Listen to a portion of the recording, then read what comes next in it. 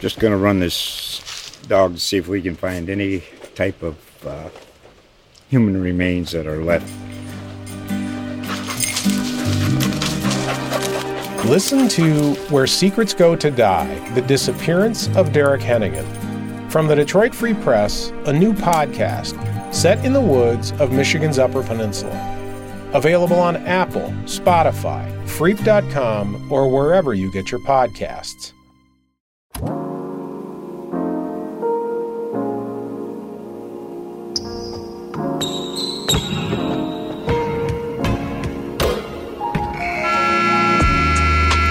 Hello and welcome to your go-to Detroit Pistons podcast, The Pistons Pulse. Co-hosted by me, Bryce Simon of Motor City Hoops and Detroit Bad Boys, a former D1 hooper, current high school coach, teacher, husband, and father of 3 amazing kids. And I'm Omari Stanko for the second, Pistons beat writer for the Detroit Free Press. And apparently none of the crap that Sean gave you about having a longer intro stuck with you, like no interest in adding anything to it. I don't have anything. Like you are a coach, you are a father, a husband. You just have, from a personal life standpoint, more going for you, Bryce. I'm just going to let you steal the spotlight on that. You know, I do not have kids. I just can't compete in those areas with you. So I'm just going to concede that spotlight to you. Like I always say, you are the Pistons beat writer on a Pistons podcast. You are the most important person on this episode, on this show, on this podcast. With a close second being our guy, Wes Davenport, our producer, always blessed to be joined by him in the background. Even if you guys don't see him or hear him on an episode, he is always here. He's doing the outline. He's running the intro, the outro, correcting our notes, all of that stuff, the edits. He makes my life easier on the back end of this. So always a big thanks to Wes for joining us as well, Omari. This is a co-hosted podcast with Wes being the engine behind it. I'm not gonna take credit for that. This is a 3-man show. I'm not the star. I'm a co-star. And I'll let you have the longer bio until I add a few more life things to my resume. I have to earn those resume builders, right? I can't just put myself on that level yet. All right, so I got to get there. I got you. All right. Complete transparency. You know, we love to do. We are recording this Sunday morning. So a little bit later in the episode, we will talk some All-Star break, weekend, stuff like that. The All-Star game has not been played yet, and we'll talk about that. And since it's already Tuesday, and James Wiseman's debut was last Wednesday, but we felt like we had to talk about this. One, it's the only Pistons game we have to talk about, Omari. So what else are we going to do? But it was anticipated. I don't want to say like it was long anticipated, but we did have to wait a little bit because of all the trade stuff. That stuff finally went through with Gary Payton II and the Warriors and the Blazers and all of that. So James Wiseman makes his debut last Wednesday against the Celtics. What were your initial impressions, Omari? Yeah, I mean, it is funny that we are waiting until just now, like a week and a half after the trade deadline, to finally talk about James Wiseman. This would have been the episode we recorded last Sunday because they had that 3 p.m. game against Toronto, so it would have been easier to just record Sunday night and talk about it. But didn't make his debut, so here we are a week later. I thought, just given that he only had one practice with the team, he didn't practice with the Pistons for the first time until last Tuesday, day before the game. That was the first time we talked to him, and he had just essentially sort of been in limbo for a few days. And he said he watched film and, whatnot leading up to that game to kind of prepare himself. But, it doesn't really do a lot for you until you can really get into, the actual flow on the court. So given that he had really no prep in that entire span, I thought he looked pretty good. I mean, offensively, I think just being able to see some of the tools he has in his bag. I'm tripping over my words this morning. Was good to see. Definitely a lot of the things that we kind of saw bits and pieces of in Golden State were present, as far as just the touch he has and just his overall, I think, fluidity as a scorer. And then I thought he really tried hard on defense too.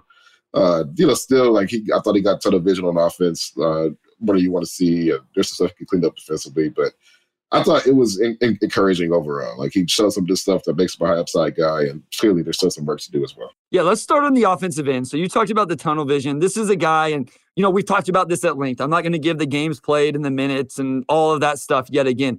But he only has 40 career assists so far in a young career. But I think there's two things I think that Pistons fans are going to get very frustrated with Omari. And I think that's one of them. And I'll talk about the other one here in a little bit, especially when we move to the defensive side. There was one clip in particular where I thought he drew like 3 people. I thought that was incredible. I put like in the tweet, positive, James Wiseman draws 3 defenders in a mid-post isolation rep. But he missed Hamidou Diallo wide open at the free throw line. He missed Alec Burks on the backside wing. Some people criticize me like, oh, they should have, like, no, they were wide open, Amari. I mean, like, James Wiseman in NBA, I would have expected my high school kid to be able to make that read and make that pass. So I don't subscribe to, oh, those guys should have been somewhere different, or he got fouled, or they get fouled on every possession. So at the end of the day, I think this is something that he's just going to be, especially for the rest of the year. I don't think we're going to all of a sudden see Wiseman creating and making high-level reads throughout the rest of the season. And at the end of the day, I think he wants to make an impression, Omari, and he's probably feeling like he's going to make a better impression by scoring the basketball than if he has 5 assists. And I don't even think it really, but I don't think this is a huge thing, but I don't think the passing is going to be something we see at a very high level. I agree. He also had, it was like a second or third shot in the first half where he's on the left block, and I think Cornette and Grant Williams doubled him. And, clearly the scouting reports like overwhelmed this dude because he's not going to pass out of it, right? Kind of calmly makes the hook shot anyway, which speaks to that was another example where I think he had Burks open in like the opposite corner or opposite wing. And I mean, like I won't say that that's an easy pass to make, but when you have guys wide open, it's just as simple as keeping your head up. And I think he's played 61 games and he has 40 assists, which is not great. I know a lot of his situation in Golden State was he's not always playing with the best guys, not playing with Draymond, not playing with Steph Curry. It's like garbage time minutes. So I'm not sure who he's passing to for those assists, but I think in Detroit, just off of the 23 minutes he played last Wednesday, we can most certainly see that he could get a few assists a game if, just by reading the open man, right? And then now if you're in single coverage, now you can just kind of, post guys up. Like that opens your game up and makes life easier for you. So he needs to keep his head up and look for those. Yeah, and he also doesn't turn the ball over a lot either. So it's not like he's trying to make plays and then turning it over. Like, he does have more career turnovers than assists, don't get me wrong, but I think that speaks more to the lack of assists than he's just turning the ball over a ton. It's barely over 1 per game. The other thing I think that's going to drive fans crazy is the rebounding, Amari. Like, he's not going to be Jalen Duren in terms of just his ability to see where the ball is going to go, leap, go get it, all of that. He's not Isaiah Stewart, just in terms of Isaiah is not physically gifted in the way Wiseman or Duren or even Marvin Bagley III are, but he just plays so hard that he goes and gets a ton of rebounds. So I do think that's going to frustrate fans that he's not the same level of rebounder, but he is 7 foot and athletic. So he's still going to grab a lot of rebounds. There's just going to be room to grow there. And I thought we saw that at times as well, that he's just not a guy that's going to gobble up a ton of rebounds. He had 5 in this game. And so it's not going to be like an overwhelming negative. It's just not going to be a super positive that maybe you would expect from someone at his size. I'm curious what you saw from him defensively as well, because I thought that he did show some, like some of the maneuverability he has, as far as being able to stay in front of guys in space that you will kind of need to see from him long term. Because I think sort of the broader debate that, we get into with Wiseman is he a power forward or is he a center, right? And you mentioned the rebounding, and Jalen Duren is obviously really good at that. And there is a chance that despite Wiseman being a legit 7-footer, he might be more suited to play power forward because of the rebounding. You have guys like Jaren Jackson Jr. and John Collins who are centers on paper, right? But then you get into some of their deficiencies, where Jaren, he's not a good rebounder. John Collins, underwhelming rebounder for his size. And also those guys can space the floor. And, we're going to talk about Wiseman's shootings too, but I think you kind of get into what we saw from him defensively being able to move and then the lack of rebounding. And I just wonder if long-term him and Duren can work just because Wiseman's probably more suited to play against smaller players for that reason. I do want to talk the fit in general. And I will say, I think it works defensively. And maybe this is due to expectations, right? Because when the Wiseman trade happened, everybody said, he's an awful defender. He just can't play defense. And some of the off-ball awareness stuff did show, Amari. It did. Like, there are some issues there. I don't know that it's even as bad as, I'll say that he's better than Marvin Bagley III on defense. Right now, no question, I would put a bunch of money on that. Mm-hmm. I will also say this, and I think a lot of people are going to disagree with this. I think he's the best ball screen big on the team right now, defender. I think he's better than Jalen Duren just in terms of, I call it cat and mouse. So if you can envision this as you're listening to it, guys, in drop coverage, you're having to play in between the ball handler and the post rolling to the basket. And Wiseman will like stunt and recover. Like he's like bobbing back and forth. He has his hands out. He's using his length. I think he does that better than Jalen Duren. He stays square. Jalen Duren often gets turned to the side, which makes it hard to recover to the roll man. I just think he's better in that. And then Isaiah Stewart's like fundamentals may be better, but at the end of the day, Stu's only 6'8" and doesn't have the leaping ability. Now, I want to preface this. This is James Wiseman in ball screen defense compared to the other Pistons bigs, not the rest of the NBA. So I'm gonna harp on the Pistons defense later in the episode. So take that with a grain of salt. I just think it's been better. Even the film I watched, Omari, when I went back and watched the Warriors film, I thought the ball screen defense specifically, and as you were talking about some switchability with his feet and athleticism, was far better than what people gave him credit for. I think he's a better rim protector than what Marvin Bagley III has shown. So I just think defensively, there's a lot more there to work with than what he was given credit for. And I know I've gotten long-winded here. I apologize. I think because of that, he can be the ball screen coverage big, and then Jalen Duren can play off ball and come over weak side rim protect, roam, and all of that stuff if you can find the right matchup offensively. So I agree with all of that broadly. I would say I think the thing with Wiseman that stands out the most is just his tools, right? Like I think their biggest big on the roster. Marvin's around 6'11", Duren's around 6'10", Isaiah, like obviously 6'8". So not only is he the biggest big on the roster, but he is arguably the most mobile big as well. Like I think, like you mentioned, the ball screen coverage, he naturally thinks to try to cover space when he's in space, which is not something that all bigs do. And then on top of that, he really does move extremely well. Like we see him run like a gazelle in offense, but just sort of horizontally being able to get from point A to point B, he's naturally good at that as well. So I think that this gives him a lot of upside on that end that you just don't have from the other guys. Duren is a great, powerful athlete, like vertical leaper, whatnot. He's not quite as twitchy as James Wiseman is.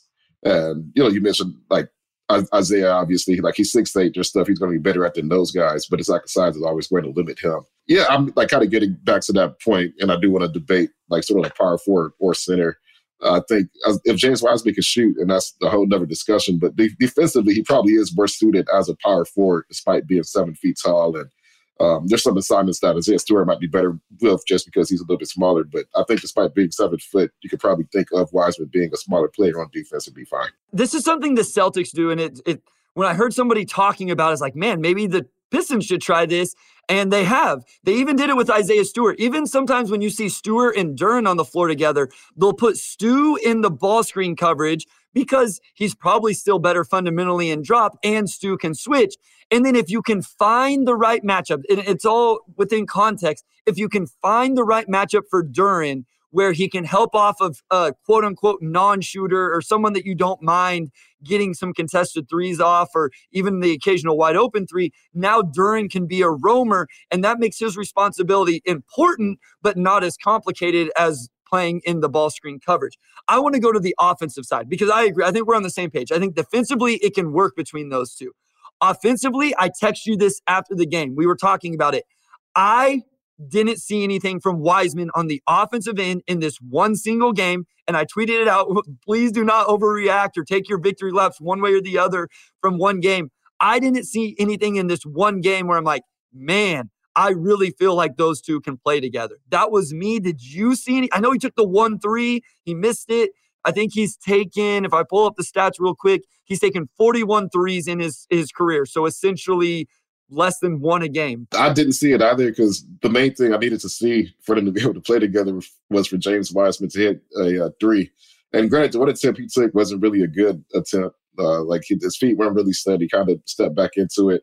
It was marked down as a three. Watching it live, I'm pretty sure his foot was on the line. So I actually don't think that was a 3-point attempt. I think it was a long two. And I initially wrote it as a long two on my instant story. before going back and realizing, like, oh, that was actually recorded as a 3. So maybe go back and check. But I'm pretty sure that was actually not even a 3, and that just speaks to how bad of an attempt that was, that he couldn't even get his feet behind the line. Yeah, that makes it even worse. If your toes on the line, it's the worst shot in basketball, like, no question. So basically, we don't have any sample size of him as a shooter from that game, in my opinion. So that's very much a TBD. But the things he was good at, which was just maneuvering around the rim, like the post six, being able to shoot over guys. Those are center skills. That's like, it's good for a power forward to have that, but you want your power forward to have a little bit more range than that. And yeah, I think offensively it would have a lot of the same deficiencies you have with Bagley, in the sense that if you only get occasional shooting and most of this guy's bag is him operating around the rim, it's just not going to work with Duren, because you want Duren planted in the dunker spot. Like, you don't want him doing a whole lot of other stuff. Like he could do some cutting and whatnot, but I just don't think that it works long term, or at least just this season. Like, you definitely want to see some signs of Wiseman being able to stretch the floor and knock those shots down. For reference, and I'm not going to pretend like I'm going to get a bunch of Cavs games watched here the rest of the regular season. You don't have time for that either. I don't have time for it, but they're going to be in the playoffs. So my point is, I'm interested to watch the Cavs in the playoffs with Mobley and Allen. Now, here's the difference. Evan Mobley, even though he only shoots 23% from three, he has taken 164 threes already in his career. So there is, which he's played 128 games, so that's still not a lot, but there is a little bit bigger of a sample. He seems to be a tad more willing to shoot him than Wiseman, not a whole lot more. So that might be a good 1-to-1 in terms of, does that lineup work for the Cavs? How does that lineup work? Because they have a backcourt of Garland and Mitchell. The Pistons hopefully have a really good backcourt in the future, and Cade and Ivy, and we'll talk about Ivy and the Rising Stars game and all that in just a second. So I think that'll be a really good thing to watch in the playoffs for Pistons fans if you want to stay invested with the NBA season, is how does that front court of the Cavs work in the playoffs? My other thing, Omari, is, does it have to work? Like, do they have to be able to play together for this trade to be successful? Because that's what I hear everybody say is like, oh, this front court. Who cares if it doesn't work? Then you just play Wiseman off the bench and you have hopefully a really good 5-man off the bench to spell Duren whenever Duren needs it. I don't think Duren's ever a 35-minute-a-game guy. Like, he's probably 30 minutes. That leaves 18 for Wiseman, even if you play him together for 6. Now that Wiseman's got to 24, I don't think it's a big deal if they can't play together. To the first point about Evan Mobley, I would say that another reason why that front court with Jared Allen works is because Mobley is a pretty good passer for a big. Like, he's not Jokic, he's not Sabonis, but he keeps his head up, that he could do, like the big-to-big plays where you're finding Jared Allen in the dunker spot, and you can play Evan Mobley a little bit further from the perimeter. He takes 1 of the 3 per game. He's not shooting it well at all, but there are nights where those shots will fall and he can give you spacing. So, plus both of those guys are plus defenders, and Mobley can defend in space. So, offensively, not a perfect fit, but they make up for it on defense, because Allen's one of the league's best defenders. Mobley's probably one of the more switchable bigs, and then Mobley could also find some of those passes. And that's also a big reason why Al Horford and, Robert Williams can work. Horford's a great shooter for one, so I'm not ignoring that.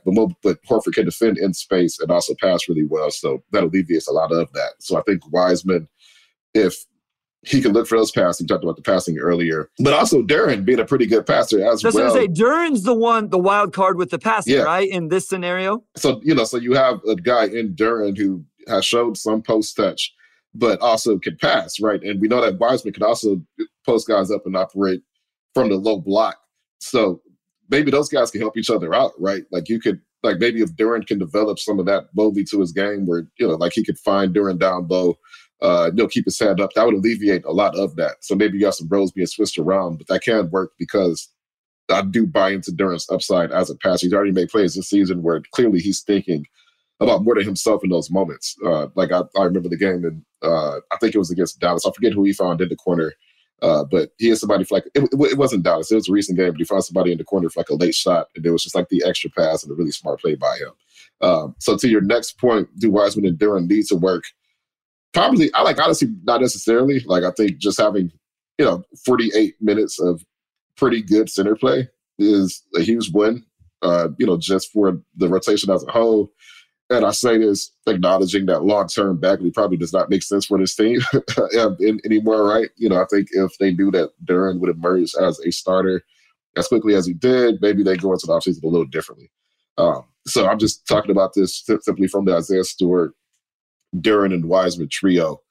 All these guys can play center, but I think Wiseman and Duren on the roster probably makes Isaiah more of a full-time 4, which is probably better for Isaiah Stewart long term. He started to shoot the ball a little bit better, 2 of his last 3 games. So as long as he can knock down those threes, you really not have a lot of issues with him playing power forward. You don't want him playing center if you don't have to, unless both teams just playing really, really small, right? So Wiseman, Duren, 48 minutes of center, cool. One guy comes off the bench, one guy starts. Like, you probably have a lot of maneuverability there, and probably not that big of a deal, honestly, right now, just to have 2 guys who have a lot of overlap. My thing is, I want to get your perspective on this before we move on.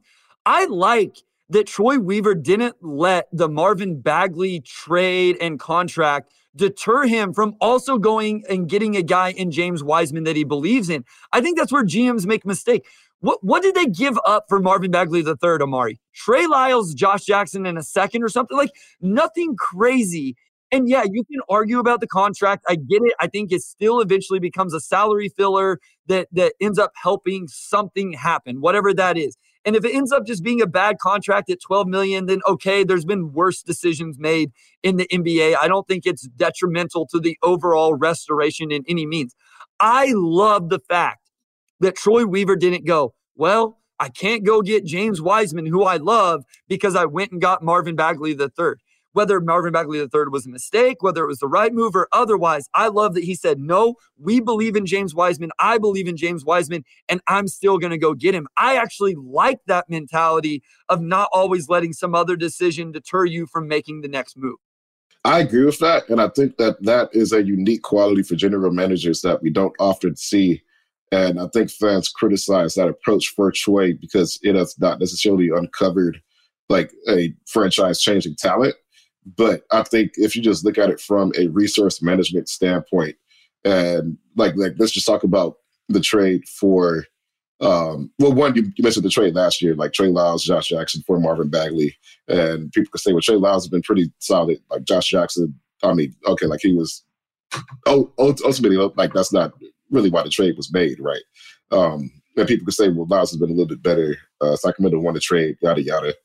Not many of these guys are really, like in the grand scheme, these are not the moves that really that really decide the outcome of whether rebuilds are successful or not, right? Like these are just very minuscule in the grand scheme of things. So if both of these guys ultimately are off the bench role guys, and like if you're grading them, like maybe Trey Lyles gets a grade or half grade better than Marvin this season. And then, like you mentioned, the money as well. Like, okay, probably didn't need to fully guarantee all 3 years, but in the grand scheme, the contract is not that much because the cap sheet's so clean. And also, these deals are going to go up pretty soon. So, I mean, really, the money is pretty minuscule as well. I think that people see this as like a negative because it has not truly led to a big win for the front office yet. But that doesn't mean that the approach is inherently flawed. I mean, because in the grand scheme, they haven't given up much to acquire these guys. So, and we've got to wrap up segment 1 to get to segment 2, so I'll be pretty brief here. But I also add that this trade, Saddiq Bey for James Wiseman, they don't need James Wiseman to be the number 2 pick. They don't need him to live up to be the number 2 pick. They just need him to be better than Saddiq Bey. And Saddiq worked hard here. He was great to cover, like talented basketball player. He struggled with consistency. And when you look at his numbers and just his style of play, from a rebuild standpoint, he's probably been as impactful as a guy like a Kelly Oubre, right? Like if Kelly Oubre were 23 years old, had the game seats, I think he had 9 threes against the Pistons last year. You'd have a lot of fans because the guy could get buckets and everything else. But it's also that hard to get these guys a free agency. And I think the front office essentially said, Saddiq Bey is a good guy, rotation guy. We're going to win fewer than 25 games again this year, so we need to swing for upside. James Wiseman's upside swing, it may not work out, but the overall trade, they don't need Wiseman to be like this all-world talent to win the trade. I think everybody would agree that he has more upside as well. And I think they're going to overhaul the wing position this summer. And at the end of the day, that might have put Saddiq Bey out of the rotation if you draft a Brandon Miller and sign a player or, trade for a player or whatever. So, I think big picture, I'm fine with the trade. We'll see how Wiseman looks. And I also want to make a point. Weaver also did this with Killian Hayes, Cade Cunningham, Jaden Ivey. He didn't let selecting Killian Hayes deter him from then taking Cade Cunningham the next year, and then even after that, taking Jaden Ivey the year after that. Now, it's not all one-to-one, but I actually like that. Like, you still, and we'll get into fit. Like, we're going to talk next week. We're bringing on Adam Spinella, great NBA draft mind from the Boxing One and Game Theory podcast with Sam Vecini, and we might spend a whole segment just talking about the Scoot Henderson at number 2 stuff. But I like that Troy Weaver has taken this approach. But you're right, we got to get to a short break. When we come back, we will talk more about Jaden Ivey, how he looked in the Rising Stars game, how he looked in the Skills Challenge, and even talk about the All-Star break festivities in general and the NBA at large.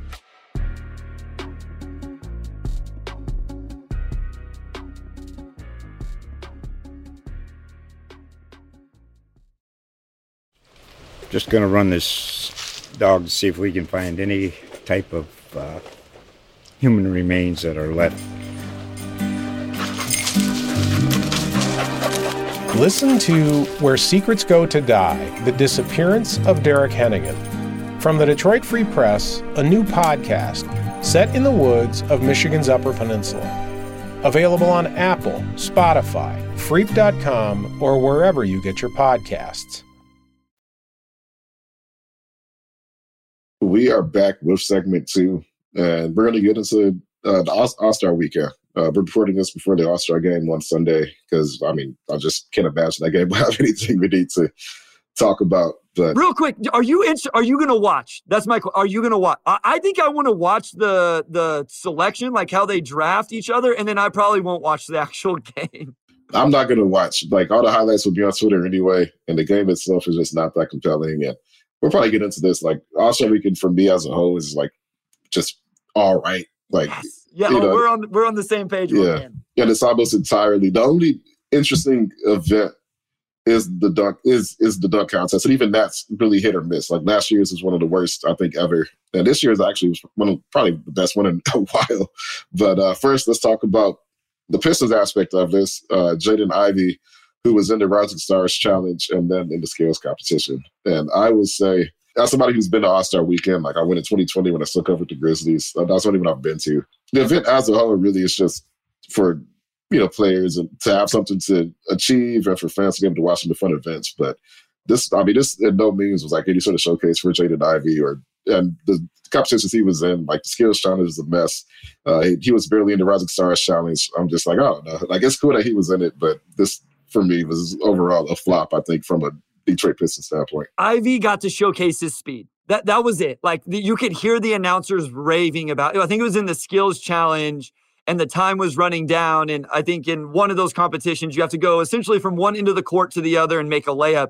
And you could they were like, oh my gosh, because we watch him every night. So we know that he's really, really, really fast.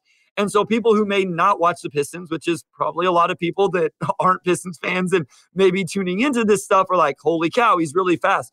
Outside of that, like, what did it showcase? And again, not to get into this, the same was with Scoot Henderson. I was talking to Wes this morning, and we knew this was going to happen. People were going to start taking the Rising Stars Challenge and somehow trying to justify who Scoot is as a prospect. Whatever you want to think about Scoot Henderson as a prospect is your opinion. I am nobody to judge your evaluation of a prospect or a player, but don't give me anything from a Rising Stars game about a prospect outside of like what they look like physically, maybe what the jump shot form is mechanically, but like that's stuff you can get from anything. Don't tell me about how he played in that game because I don't care. I agree. It's just not much. Like, I kind of justly tweeted when he scored his first points in the Rising Stars. Like, they said Jaden Ivey's speed wouldn't translate to the Rising Stars. That's amazing. I think almost everybody understood that I was being sarcastic, right? There's a couple people who were like, who said that or whatever. I was like, nobody said that. Nobody, the Rising Stars Challenge is not actual basketball. It's just like they're out there having fun, right?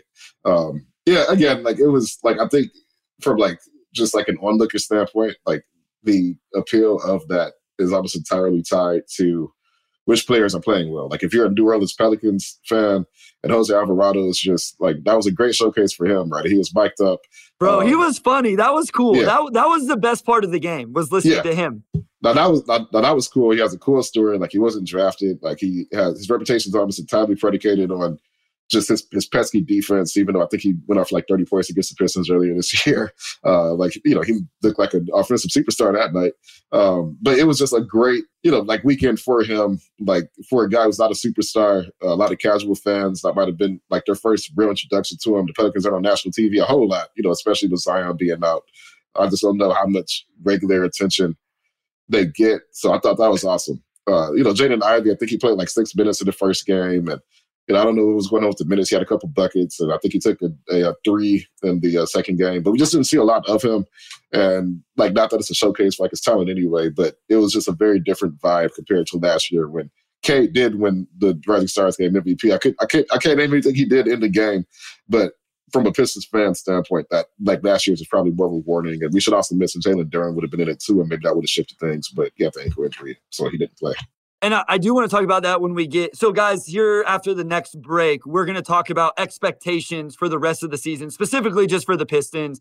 And I do want to talk about Jalen Duren and this break that he's getting, some time off, not playing in that. So we'll touch on that a little bit more when we get to that part of it.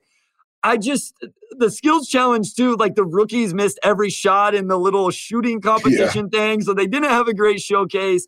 I think at the end of the day, it's about – it is what it is, right? It's a celebration of who have been the best players up to this point in the season. It's a chance to get these names out there. And so if maybe some more people around the league who were fans aren't watching the Pistons, got to see Jaden Ivey, see that he's having a good season. I'm sure at some point in the broadcast they mentioned his stats and what he's been doing. Then great. I don't get, I'm the old man now. I didn't even like the dunk contest. I'm not going to lie. I didn't even like it. I didn't think it was that cool. I'm just an old man now who's just give me real legitimate basketball. And I kind of hate myself for turning into this already. But there wasn't a whole lot that I enjoyed from the Rising Stars Challenge to the festivities on Saturday night. I like the 3-point competition, but they've changed it so much. Everything's a money ball and an extra way to get points. Go back to the old way where every shot is worth 1. I would say, one, the skills challenge needs some sort of overhaul. It's just, I don't think the team format makes a lot of sense for it. And granted, I think the actual shooting part would have looked a lot better if the players could actually make their shots. You and Wes would have won that, Amari. We would have won that competition. I know it looks worse because they couldn't hit anything, but come on, they took 30 shots and they only made 1 shot. That made it look a lot worse than it actually was. But even so, the best version of the skills challenge still isn't that interesting. It's just an obstacle course, and I just don't think it's that compelling, honestly.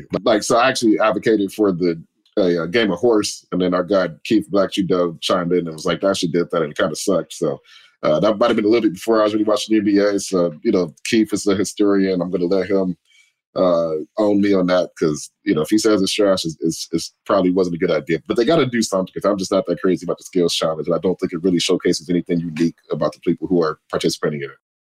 Here was my biggest takeaway from Saturday night.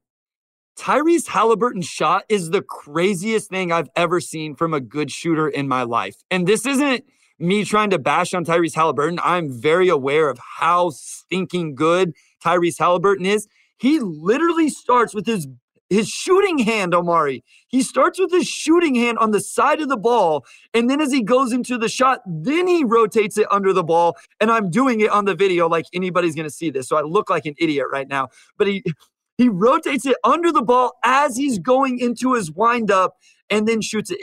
It's crazy. And I think his guide hand, I think he's a thumb shooter as well, which I have nothing against thumb shooters. I'm a thumb shooter as well. So if you have something against thumb shooters, then get over it. But it was the weirdest thing. And I'm like, no wonder people question the jumper with Halliburton. He doesn't jump on his shot, and his hand starts on the side of the ball. So I understand why coming into the draft, people were wondering, is this guy going to be a consistent shooter? Because those mechanics are very, very interesting, if nothing else. So that was my biggest takeaway from everything that's happened to this point. It's funny because, I guess we were thinking the same thing. We were watching the game.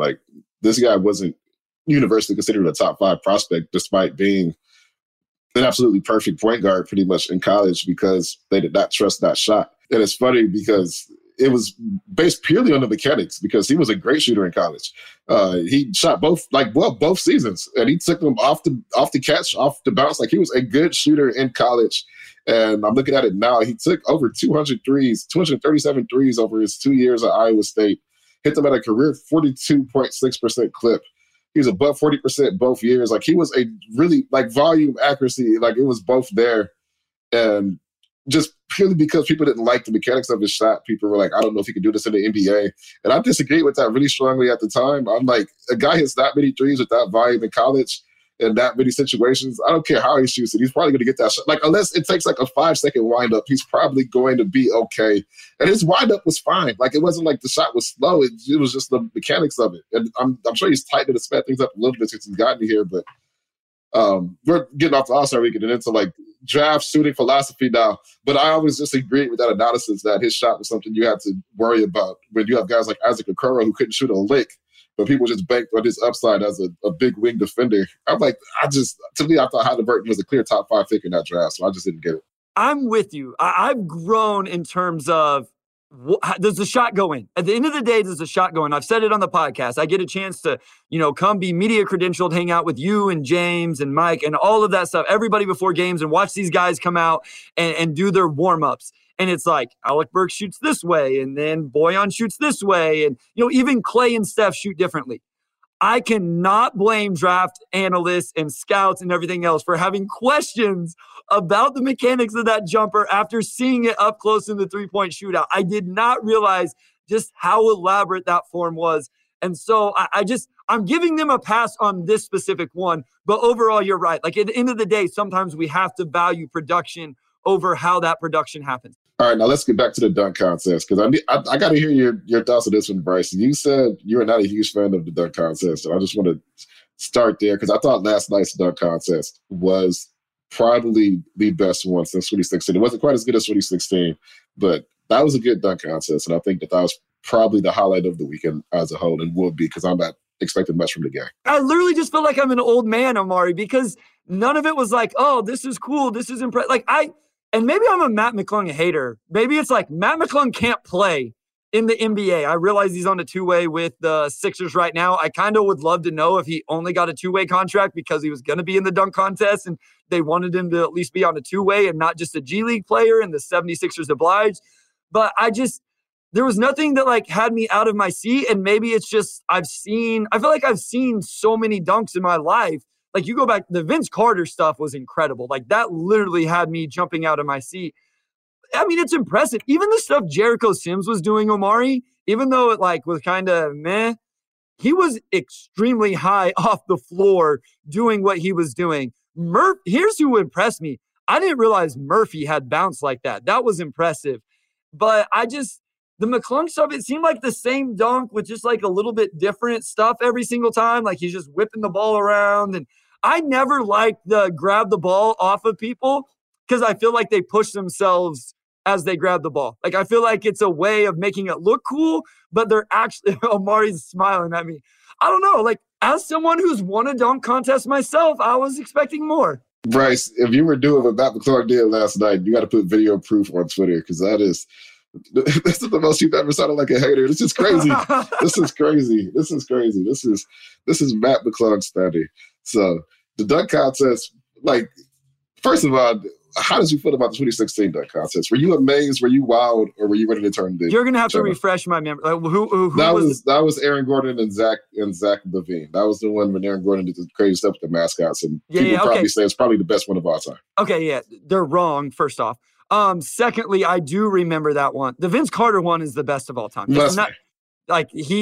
He was it was dunk after dunk after dunk, every single one, and it was a bunch of stuff nobody had seen. But no, you're right. The Aaron Gordon one and because Zach Levine has stupid bounce also. So I do remember it because of the mascot. I can visual it. So yeah, that one was cool. I don't know. I think I am. I think I'm a hater and I'm an old man and I'm pissed because I'm 37 and I can barely dunk anymore. And I definitely, my daughter asked my wife this morning, I don't know why they were talking about the dunk contest. Maybe I was hating on it this morning before we recorded. And she asked my wife if I could dunk. She's like, can daddy do that? So I had to school her on what daddy used to be able to do. But it was whatever to me. Haterade. All right, I would say, okay, I'll give a few reasons why I think this one was a great dunk contest. One, what really sucked about last year's and most dunk contests in general is that guys bite off more than they can chew. So you have guys who think of these great dunks, and then it takes them 8 tries to do them. It sucks all the air out of the room because it's like if you were good enough to do this dunk, you would just got it the first or second time, right? Like it's just last year. It just seems like most of the contests we were just waiting for guys to complete dunks. Like Jalen Green, like I think there was one where he just couldn't get the dunk to go down. Like they eventually were just like, I don't know if they just graded him on like they gave him like a grade for effort or what, but it was awful. Like we barely saw the actual dunks.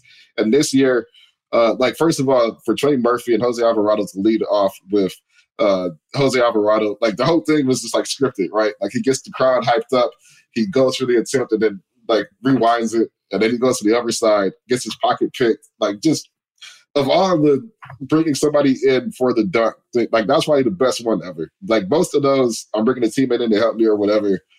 There's a span where we just got gimmicky ones and you just bought some random celebrity or whatever on and it didn't really add anything. That one was great. So Trey Murphy was a great contender, and like the only reason why he didn't win is because Matt McClung was on a different level. Like Matt McClung, the 540 reverse, like just I don't even know my original point was. I'm thinking of Matt McClung now, but I was just saying, for one, the dunkers were all good, right? I can't get past the point that are just. How could you say that about Matt McClung? Like that's just I'm gonna abandon that entire point. First of all, the one where he grabbed it off of the guy, he was on his shoulders, right? He tapped it off of the glass and then slammed it. Okay, yeah, that part was nice. You're right. That was probably the one I liked the most once they replayed it and you saw the tap off the backboard, because I didn't notice the tap off the backboard initially live. So that was probably my favorite one. But again, I'm telling you, they go up, they grab the ball, and then they push off and use that as leverage to get over the top.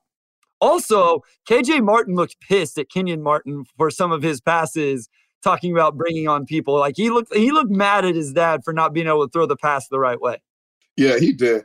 So I would say, so like Trey Murphy was really good and like that. I would say Jericho Sims, he kept putting his elbow in the rim and like not really doing it. That wasn't great because it's like either you can do the dunk or you can't. You got to get it to what made last year's worse. So Trey Murphy and Matt McClung getting theirs on the first try every time was great. Kenyon Martin, he just had no charisma as a dunker. Like some of his dunks were impressive, but he just looked so bored doing them that it was like, like get amped up, like show some fire, like look like you're happy to be there. And Matt McClung, not only were his dunks like insane, he was also genuinely happy to be there. And like, okay, you mentioned like maybe he signed a teammate contract to get into the dunk contest. His G League stats are not amazing. He wasn't an amazing college player. So, okay. But still, I think they just need to get guys who can dunk in it. And if the superstars aren't going to do it, if you're not going to get Zion and like these other like extreme athletes who are stars to do it, then just bring in guys who can actually dunk. And I would say also this would have been an all-time great dunk contest if Shannon Sharp did it, because Shannon Sharp is, like you mentioned, Vince Carter. I thought he had Vince Carter potential just as far as the way he floats. And him and Matt McClung going at it. And Trey Murphy, who had some really great dunks, being third, that would have made this an over-the-top great dunk contest. But it was only Matt McClung who was an all-time great dunker in it. And then Trey Murphy, who was like solidly above average. I will admit what you brought up about them not missing dunk after dunk after dunk does make it better. It makes the flow of things better. And so I did appreciate that from those guys, that they tried dunks that they could make and they showed out in the moment. I'm done talking about the dunk contest and being criticized by you for not caring about it. I want to get back to talking some Detroit Pistons and post All-Star break, and we will do just that after this short break. Just going to run this dog to see if we can find any type of human remains that are left. Listen to Where Secrets Go to Die, The Disappearance of Derek Hennigan. From the Detroit Free Press, a new podcast set in the woods of Michigan's Upper Peninsula. Available on Apple, Spotify, Freep.com, or wherever you get your podcasts. All right, we're back with segment 3, and we're going to look forward after looking back for our first 2 segments and get into some things we would like to see from this Pistons team with somewhere around 23 or 24 games remaining. Coach Bryce, I will let you lead off with this one since I waxed poetic about the dunk contest last segment. Tell me, what do you want to see from the Pistons as we get into the last few weeks here? So I'm going to continue to harp on it, Amari. My biggest thing, the thing I'll watch the most is the defensive improvement. I want to see something, and just some stats: 29th in defensive rating, 24th defensive rebound percentage, 28th in blocks, 23rd opponent points off turnovers, 27th opponent second chance points, 29th opponent points in the paint. They're the worst team in the league defending isolation, 21st in transition, 29th pick and roll ball handlers, 27th pick and roll man, 29th in post. Like, it goes down and on and on and on. Like, I just want to, I realize they're not all of a sudden going to be a top 15 defense these last 20 plus games. I want to see some improvement. You know, I talked earlier, I think that James Wiseman might be a decent pick and roll defender, so maybe that will help. I want to see, like, every time I tweet about Jaden Ivey, I have fans saying, like, don't you think he's been a little bit better? Don't you think there's been some flashes?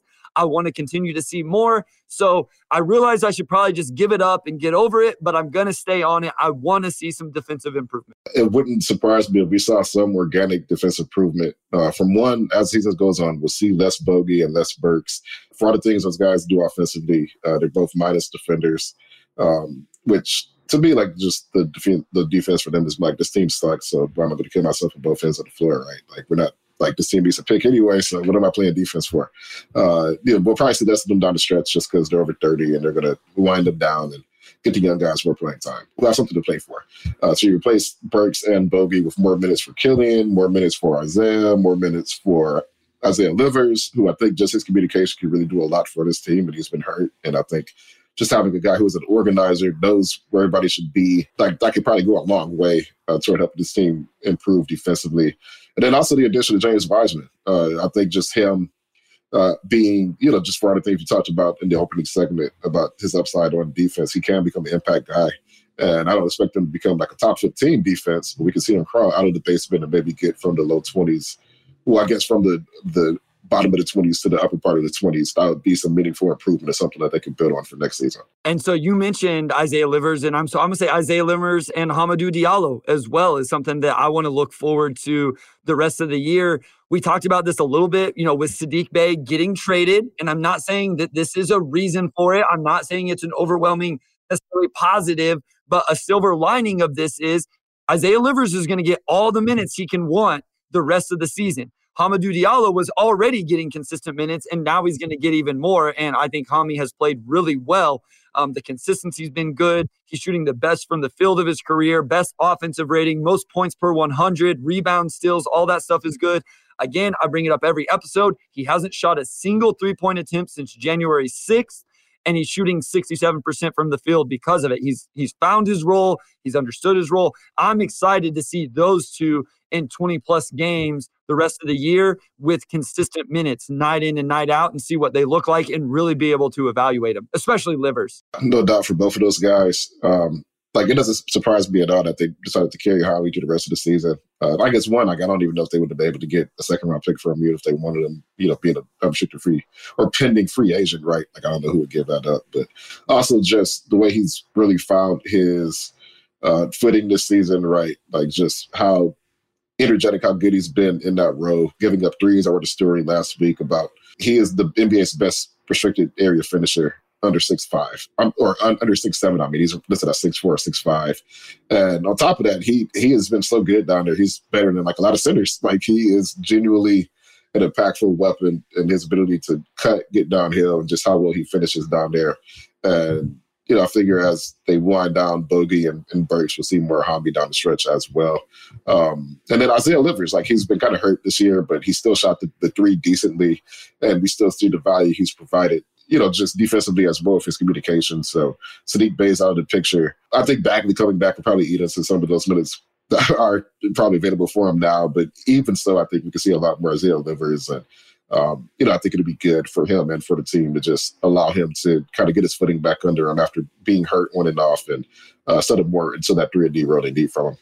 So before I give my final one that I have, and then we'll get to some individual players, do you have any that you are like definitely look, just the team as a whole, either changes, storylines, adjustments that you're looking for the rest of the season? Yeah, Killian Hayes has got to get back on track. He started the season off really, really, really bad. And then he was pretty good for, like 6-7 weeks.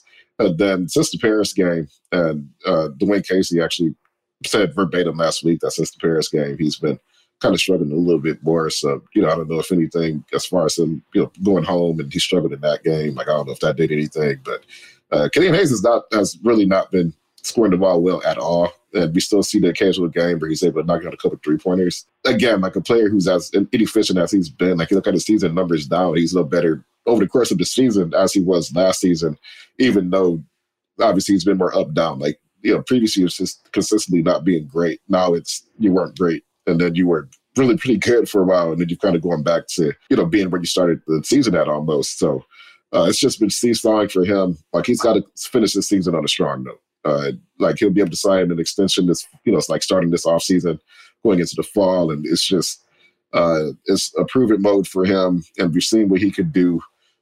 He's got to have that consistency because it's just not going to work out long term if he doesn't have that consistency, especially when the Pistons already have paid a premium in draft capital for Cade Cunningham and Jaden Ivey. It's interesting you bring up the Paris because I hadn't heard that quote. And again, I always, when I talk about this stuff, I realize we're talking about completely different levels. But whenever I was playing in college, I was 2,500 miles away in Washington, D.C. from my little hometown in Syracuse, Kansas. And I never went home over Christmas break. We would get 3 or 4 days to go home. And I never went home because I knew it would mess me up mentally. It would mess me up emotionally, going back home, seeing my family, seeing where I grew up, which was completely different lifestyle and everything. City, the nation's capital compared to a town of 2,000 people. And I'm not saying it's 1-to-1 at all, but I do wonder if there was just an emotional thing with Killian goes back to France for how long were they there, Amari? 4 or 5 days? Almost a week? Yeah, they were there. Yeah, they were almost a week. They left that Sunday and they got back, I think, that Friday or Saturday. Yeah, so he gets to go back and experience the culture. I'm sure they did those type of things while they were there. And then it's like, okay, well, now I have to go right back and transition back into this in the States. So I think one thing that's interesting with him, and Coach Casey, I believe, has said this verbatim as well, is Killian has to get back to having fun playing basketball or finding a way to have fun playing basketball. I feel like he said it a couple times, and it seems like a real thing with him where he just, I hate judging body language, but it doesn't seem like he always enjoys being on the floor right now, either because he's not playing well, because he's frustrated, whatever it is. And that's a little bit concerning. And I had noticed, and I think some fans had even brought up that Killian has struggled since the Paris game. And, and I think just on paper, you kind of wonder if there's something there. I wasn't going to mention that just because I hadn't asked Killian personally if there's anything there, and I'm not going to speculate. But yeah, Dwayne Casey, I think we asked him, it was not even necessarily a Killian Hayes related question, but, before that Boston game, I believe it was just a question about players as well. And he mentioned, we're talking about Killian, that he has struggled since the Paris game. So I think that opens the door to kind of wonder about that a little bit more.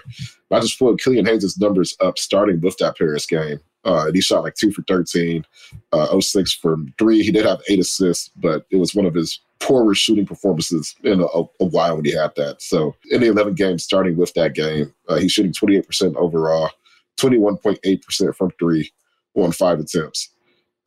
He's averaging 7.8 points. And that's an 11-game sample size where he's shooting below 30% overall and about 22% from 3 on pretty good volume. So it's, that's a pretty bad slump to be in. He still has, enough time this season to end things on a strong note, but just his peak was pretty good starting guard.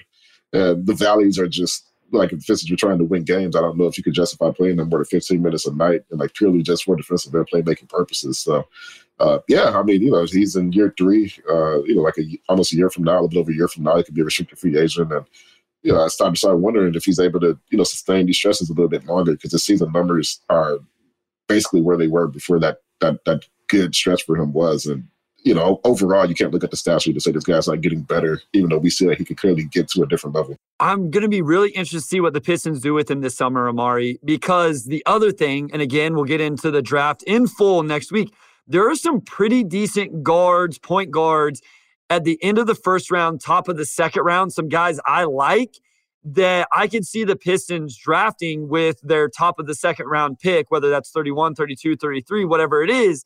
And you could draft those guys, bring them in, and feel like maybe you could get the same production, maybe not the same upside, but the same production you're getting from Killian Hayes, especially if you feel like, hey, maybe it's just time for this kid to get a change of scenery. So I think he may be the biggest, most important name to watch on the Pistons these last 20 games because it was such a bad start. Then it got good. It's been bad leading into the All-Star break, but maybe he needed some rest as well. And the other guy we alluded to that with is Jalen Duren. What are your thoughts on Jalen Duren? Because it did look like he was kind of figuratively and then literally hobbling into the All-Star break. And I think this week off will definitely help. Yeah, like he was kind of limited by the ankle. It was like, I think his right ankle that he tweaked against the Raptors that previous Sunday. And then here's the other ankle. So yeah, probably good timing for the break for him as well. But Duren has already shown so much this season that, assuming that his feet, feel good this time next week, just pick up where you left off, honestly. Continue to just show that continued growth and comfort you have on offense. Show flashes of being the rim protector you are. The passing, I'm curious to see. Like, I don't expect him to shoot threes anytime soon, but I'm curious if they give him a little bit more room to create for himself on offense, whether it's just a post six or anything else, because he started to show some of that toward the end. And I don't know if we always saw that touch in college either, so that's really encouraging. But I just want to see Jalen Duren pick up where he left off. This has already been a slam dunk rookie season for him. Just hope mostly that those injuries aren't anything that'll limit him down the stretch. They can just get back to where he was previously. I want to talk about the offense as a whole, Amari. And one I think I would like to still see is them play a little bit more in transition. Now, to their credit, they are middle of the pack in frequency and middle of the pack in efficiency. But I would be interested to know if you would like to see them play a little faster. But I also want to throw out these stats real quick because I feel like often the fan base is like, the Pistons don't run enough ball screen stuff. The Pistons don't run enough ball screen stuff. Here's your stats for ball screen offense for the NBA. The Detroit Pistons are third in pick and roll ball handler frequency, but they're 27th in points per possession. So not very efficient when the ball handler tries to score. They're bottom 10 in pick and roll man frequency, which means they're not hitting the roll man, or this actually includes pick and pop as well. But they're top 10 in pick and pop or pick and roll points per possession. So they're running a ton of ball screen stuff.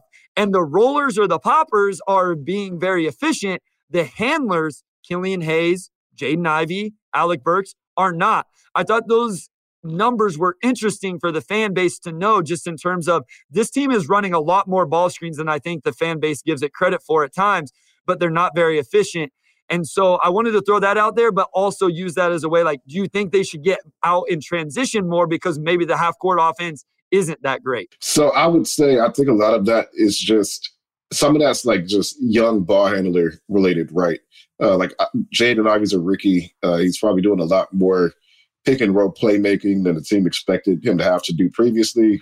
And I think on top of that, you kind of couple that with, Killian Hayes been like the superior passer of the two, but also a really inefficient scorer. His mid-range game has improved a little bit, but he's still not necessarily like taking the ball like a pick and roll situation. We're not seeing the floater as much. Like, I don't know how many points he's like deriving from those situations, but a lot of those mid-range shots are like dribble pull-up situations, right? So Ivy, they're like at a playmaking deficit. Killian, you're at a scoring deficit. And, of course, Duren, like, he's a strong lob threat. I think you can pick and pop with Isaiah a little bit more. He's going to pop to the top of the key. You have players who can thrive in those roles, but it's just the overall synergy of it that's not really coming together. And I think that, you could get out in transition a little bit more, but it's still good for Jaden Ivey to get those reps. It's still good for Killian Hayes to get those reps. And in the grand scheme, just from like a development, like, we want Jaden Ivey to be able to function as a primary playmaker if we need him to.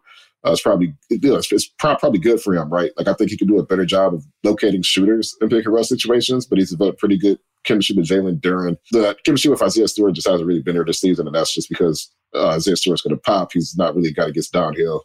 But now you have James Wiseman as well, and then maybe even Bagley coming back, and those guys can give you a lot of that vertical gravity you get from Jalen Duren. Maybe some of that works itself out as the season goes on. And also like Cade Cunningham being like the best scorer, and just he can do everything, right? You have Cade Cunningham. I think they probably maximize his opportunities a lot more. So just from like a pure rep standpoint, I think it's fine, even if they are leaving a lot of stuff on the table right now. Much as Bojan is the leading scorer on this team, he actually is one of the lower frequency guys in terms of individual frequency using the ball screen. So your most efficient, best scorer isn't the one that's getting the highest frequency. I want to talk about two more guys, and we can do this relatively quickly. We all know Jaden Ivey needs to get better on the defensive end, Amari. There's no question. We get it. We understand it. What is the biggest area for growth that maybe Ivey could show in these final 20-plus games on the offensive end? I would say his biggest area for growth is finishing. Honestly, I think if he can just maximize his athleticism, ability to get downhill a little bit more, that will go a long way for him. I think he has shot the ball better than we both would have expected coming in. Like, I buy into him as a shooter a little bit more, but he also doesn't necessarily need to be like a super high volume, like 38% 3-point shooter. Like, if he gets to that point, like, fantastic, but he's already further ahead than I probably would have imagined at this point. Also, as a playmaker, he's further ahead than I would have imagined at this point. I want to see him. So there are times in transition where he goes so fast that he's not even processing what he's doing, right? So he misses some easy bunnies at the rim. And even like in half-court scenarios, like he gets lost in traffic. And I think some of this is processing, but also a lot of it for me is just he needs to make continued strides as a ball handler, because his handle is not quite good enough to keep up with his speed, and he's just not breaking guys down as much as you would like. So all these things are kind of intertwined, and that's really like 3 or 4 things he needs to work on. But I just want to see him still make incremental strides toward finishing at the rim, because he's already decent at it, but he could get a lot more out of his toolkit. So I did some numbers with his shooting, and I used Cade Cunningham, John Morant, Donovan Mitchell, all rookie seasons. I know none of these are like the same archetype of players, but so 16 feet to 3 points, Jaden Ivey actually has the best rookie percentage in that shooting area of all of those guys at 48%. So he's been pretty good in that true mid-range area there. And he's even somewhat in par with those guys from 3 to 16 feet, where you're talking a little bit more of the floaters and that type of stuff. It's below, but it's comparable, better than what I would have guessed. Listen to these numbers, Amari. On true layups, Jaden Ivey is 46%. Cade Cunningham in his rookie season was 52. John Morant was 51. Donovan Mitchell was 54. I did not imagine this is what I would be saying at the All-Star break for Jaden Ivey's rookie season, but I'm 100% with you. The mid-range stuff has been better. The three-point shot has been about as good. The passing has been as good as I thought, probably better than most, but he's got to get better finishing at the rim. And quite honestly, a lot of what I think you would consider for an NBA player, the easy ones. Yeah, I would agree. I think you see, like, pretty much consistently every single game, we'll see at least one opportunity where he gets a clear runway to the rim and just can't finish it. I think that is something that is fixable just from the game slowing down for him. And also, he just has to get used to playing at his speed. Like, he is kind of like I kind of compare it to like the Incredibles, where like, I can't remember the name of the kid who goes fast, but you've seen the Incredibles, right, Bryce? You have kids. I've seen the Incredibles at least once. I just want to make sure you understand this reference. I have seen the Incredibles in the background of whatever I was actually doing while I was quote unquote watching the movie with my kids. So no, I don't know what you're talking about. Okay. So the kid's name is Dash, because I just looked it up. Dash goes fast. His speed, his power is just that he goes fast. He's like the Flash. And like the first movie's fun because he is learning over the course of the movie just how powerful going fast is. So at first he's like clumsy and he's like not really maximizing his speed, but then he learns like, oh, like I can walk on water. Like people can't shoot me because I move faster than the bullets. Like you just see over the course, like he realizes he's actually pretty powerful. Jaden Ivey is learning how fast he is. Like he needs to, and he's leaving those opportunities at the rim, because I think sometimes he surprises himself that he was able to just outrun guys. Like in like a straight up foot speed and transition, like I would say at least once or twice a game, he just creates opportunities by going faster than everybody. So now he just needs to process the game at that same speed and not leave those opportunities on the table. Yeah, that's because at Purdue, there was always a 7'4" Zach Edey standing in the middle of the lane, and it wasn't a wide open layup opportunity. Okay, last one. My thing for Isaiah Stewart is consistency with the 3-point shot and to stick to the process, Amari. Keep shooting it just for some reference, in December, he shot 40% on 5 attempts. Really good, way above expectations. In January, he shot 12% on 2.9 attempts. Obviously not a good percentage, and I don't like that the attempts fell. In February, so far, he's back to 32% on 5.4 attempts. I think that 4 to 5 attempt range is where I'd like to see him. I know he went through a tough stretch, and then like you said earlier, the last 2 games, I think it was before All-Star break, he shot it well. Stick to the process. Continue to shoot all the ones he should be shooting, whether that ends up being 3 in a game or 8 in a game, and let's see how this plays out for a whole season sample size. Yeah, like it's kind of zigzag this season, but it's just reps. Dwayne Casey joked the other week, like this is the first shooting stuff he's ever been in, and it's just like a whole process with that. Like I still buy into it long term. Like he was like red hot for a while, and then he kind of cooled off. But just the fact that he was red hot for like a good month and a half, I think speaks a lot to how good he is at it already. So yeah, like long term, I think I've seen enough this season to say that he's going to be a pretty reliable 3-point shooter, which is more you can say about the season already. And I say that if I got to knock on wood because he's probably going to shoot like 18% and make this thing age well. But I've seen enough. I think mechanically he's fine. I think he will end up being fine. Yeah, I agree. And there's a mental side to it. I think it's great that we saw him shoot it so bad and go through a slump, like you said, or Coach Casey said, and then be able to come out of it. There's something to that. There's a big mental side to this game. I just want to say, Sean Windsor did a great job talking about that on our last episode. If you guys haven't listened, when we brought him on to talk about James Wiseman. But this was fun, Amari. It always is. We got to laugh. You got to call me out. I was drinking the haterade this morning or whatever the kids say these days. And so we got it going a little bit. We will be back next week with Adam Spinella. You may know him from the Boxing One. You may know him as co-host with Sam Vecini over at Game Theory Podcast. And we are diving 2 feet all in, however you want to say it. We are diving fully in to the 2023 NBA draft on next week's episode. It's going to be a lot of fun. I know Amari's excited about it. I'm excited about it. Take it away, my guy. Yeah, next week's episode will be like water at the end of the desert. Like we have talked basketball for so long and we have fun doing it. But at this point, we think most fans are ready to look forward to the draft. I know we are. Adam Spinella is an expert on it and looking forward to having him on. So stick with us next week. We got a good one coming for you. So shout out to our editor, Robin Chan, our executive producer, Anjanette Crawford. Also shout out to Wes Davenport. We'll talk to you all next week.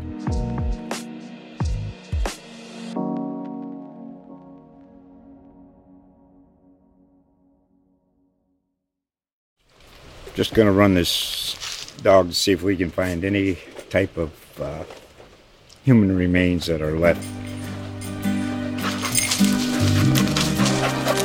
Listen to Where Secrets Go to Die, The Disappearance of Derek Hennigan. From the Detroit Free Press, a new podcast set in the woods of Michigan's Upper Peninsula. Available on Apple, Spotify, Freep.com, or wherever you get your podcasts.